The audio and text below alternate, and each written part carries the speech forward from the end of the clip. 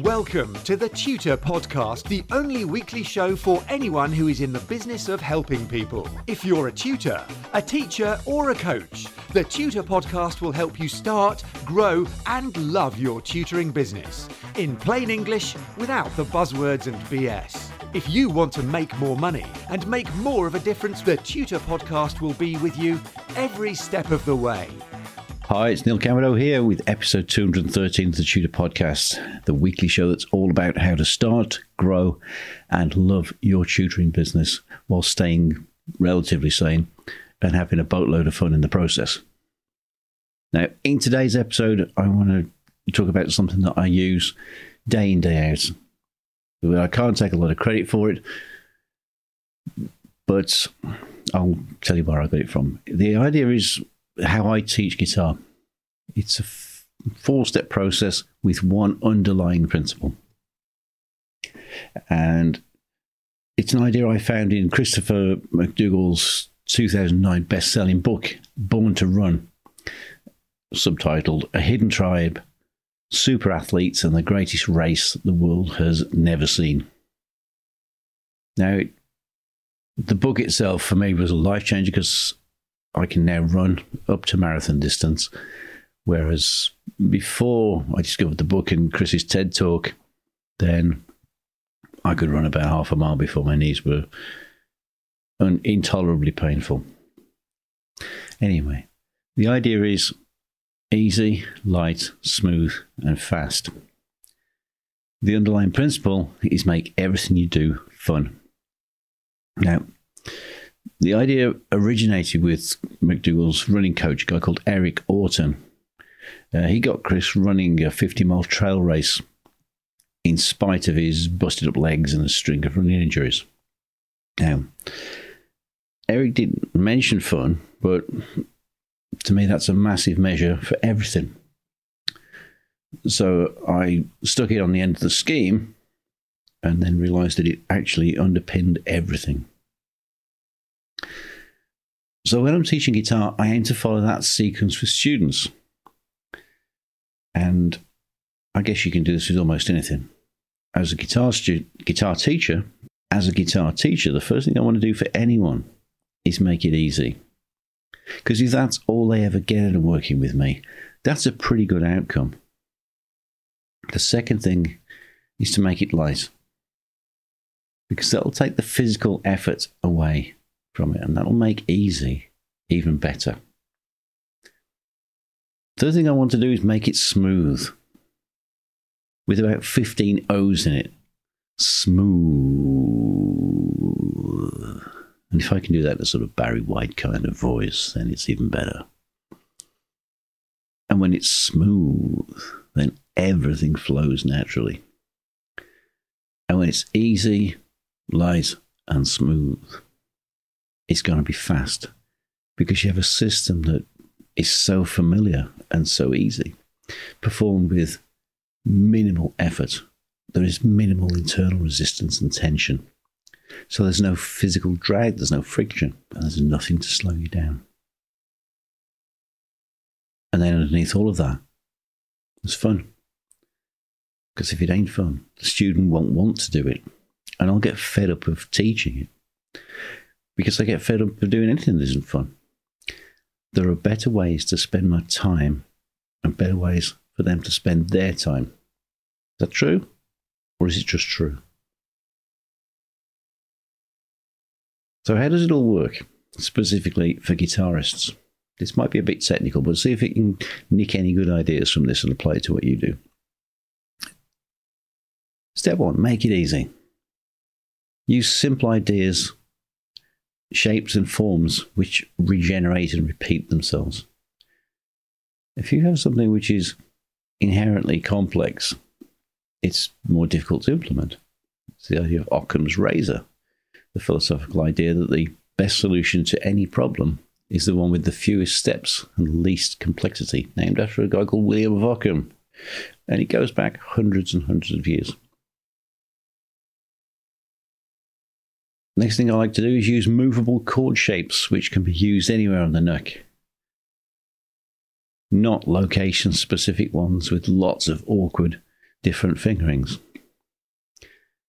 This is something that strikes me as common sense, although it's the opposite of what most people do.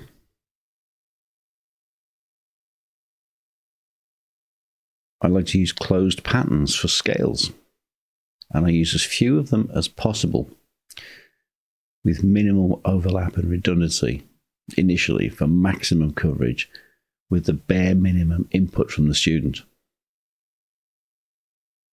And I like to do all of that by using simple, familiar music that the students themselves know and love. And if that makes it easy for them, that's pretty good. I've lost count of the hundreds and hundreds of guys who've been wrestling with the guitar and just fighting it the same way I was for donkey's years, thinking that it was complex and difficult and maybe the preserve of a talented few. Nothing could be further from the truth. So anyway, step 2 is to make it light. The minimization of physical effort is vitally important. So make sure that the player has got the guitar in the proper position relative to the body. I've lost count of the number of YouTubers and self-appointed guitar gurus who say that you can have the guitar in pretty much any position relative to the body that you like. This is bogus. And it could only be a statement made by someone who doesn't know what they're talking about, doesn't understand physiology and the way the body moves. There is such a thing as biomechanically correct technique, and I cover that from day one. This is a non-negotiable. If you're not teaching biomechanically correct technique, you shouldn't be teaching. Period.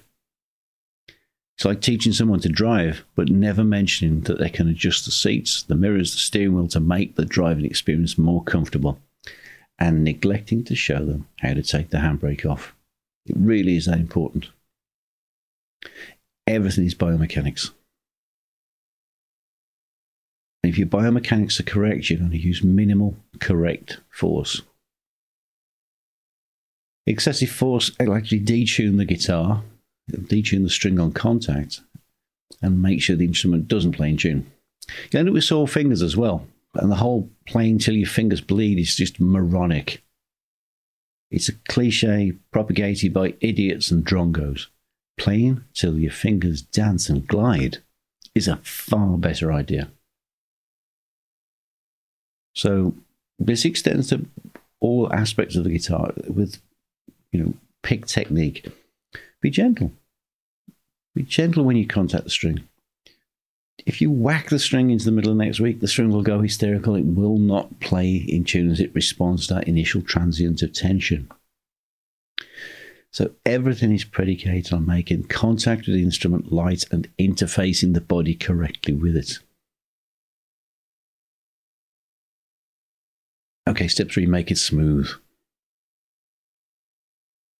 Because you're starting to use biomechanically correct technique and minimal force, the muscles, especially the grosser muscles of the upper and forearm, they'll be very soft, very relaxed, which means that they won't jerk and jump and throw around the bones in your arms, which are long levers, which amplify the muscular contraction and its effects. I always use the phrase with my students, play with soft hands. Use an easy up and down picking pattern for a more even, smoother rhythm and a more natural accent or dynamic pattern. And when you're smooth, when you glide between positions, when you have minimal force and minimal drag, your articulations, your slides, the so-called hammer-ons and pull-offs, which I personally think are misnomers, string bending, etc., they all become pretty much effortless, fluid. They all contribute to a more engaging and mellifluous sound. Smooth. Again. And then fast. Step 4 is going fast. It's not something I encourage students to go for initially. In the same way I wouldn't encourage my son to drive the car fast when he's barely got control of it at 2 miles an hour and he's learning. Because we've spent time installing easy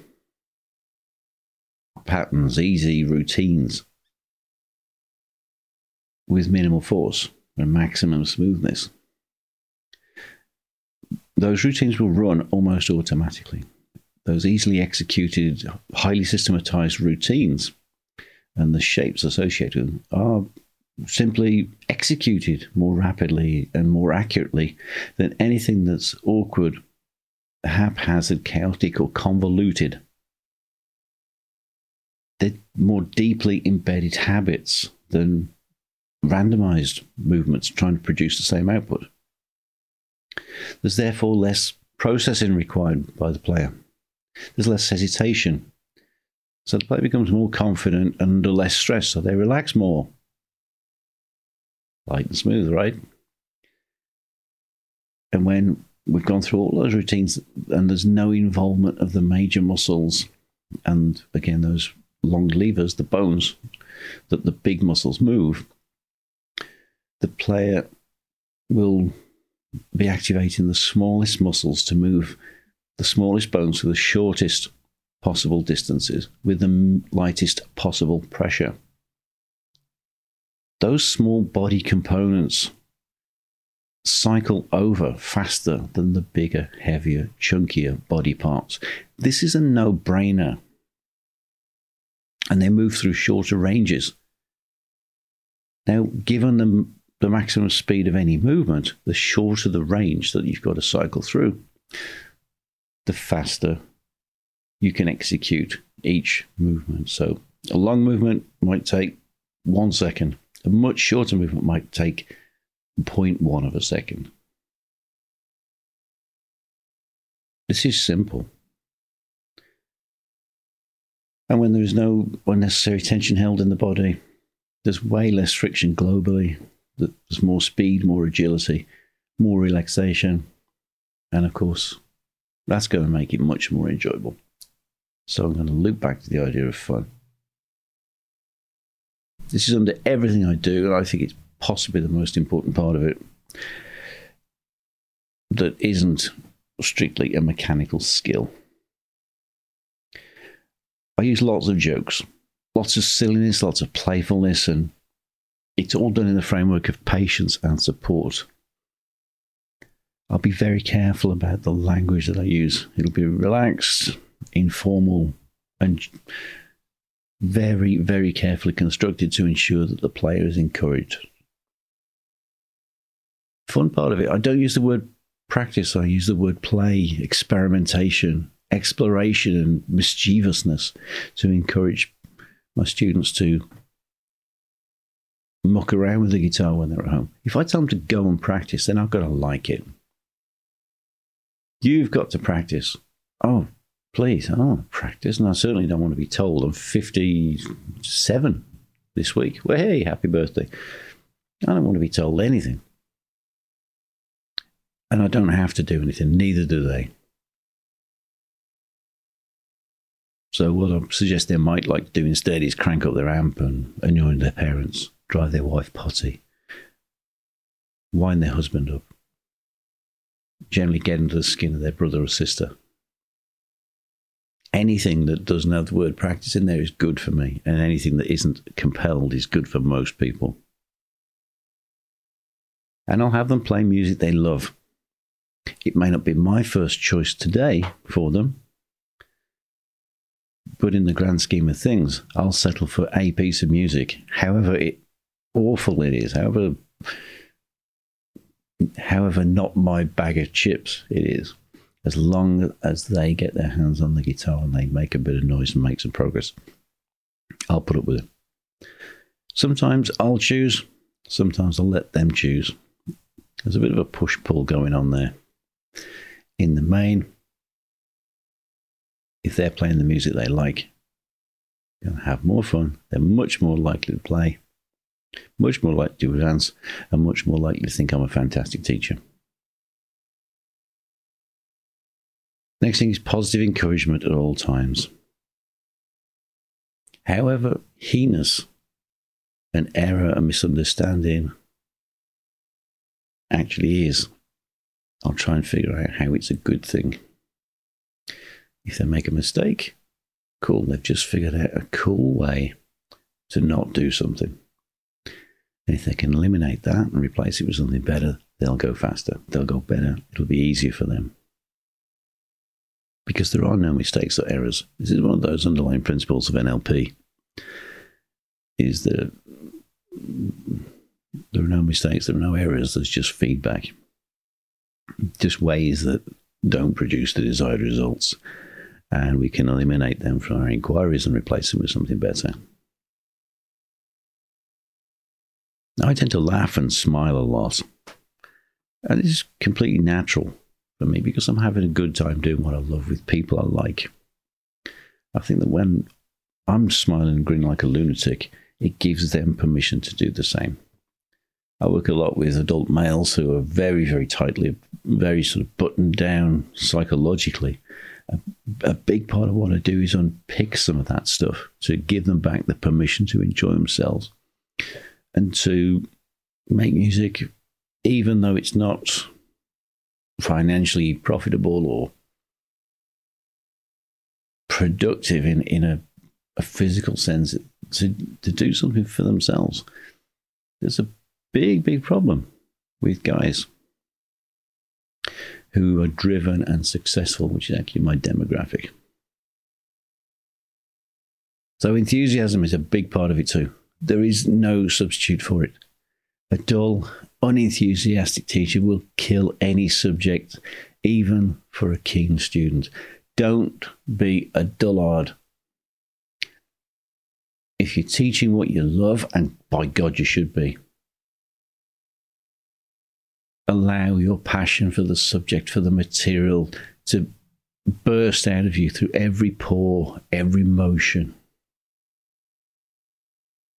And above all else, play. Above everything else, do this. Teaching is a game. It's a game of dodge, to sidestep students' defenses and their beliefs in order to help them. To me, it's an endlessly absorbing game. And every student will help you to rewrite the rules, to understand the rules better.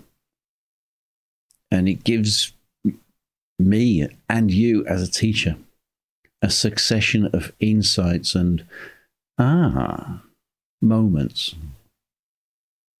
And what I suggest you do when you get those, just make a quick note and then jot them down at the end of the working day so that you end up with a log or a journal of all of the great things that you learned.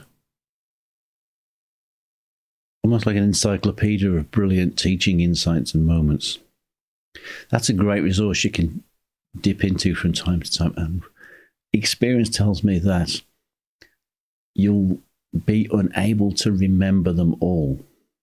So I'll dip into my journal of teaching insights and pull one of the ideas out that I haven't used for a while and just reintroduce it to see how it runs. I'm always doing this.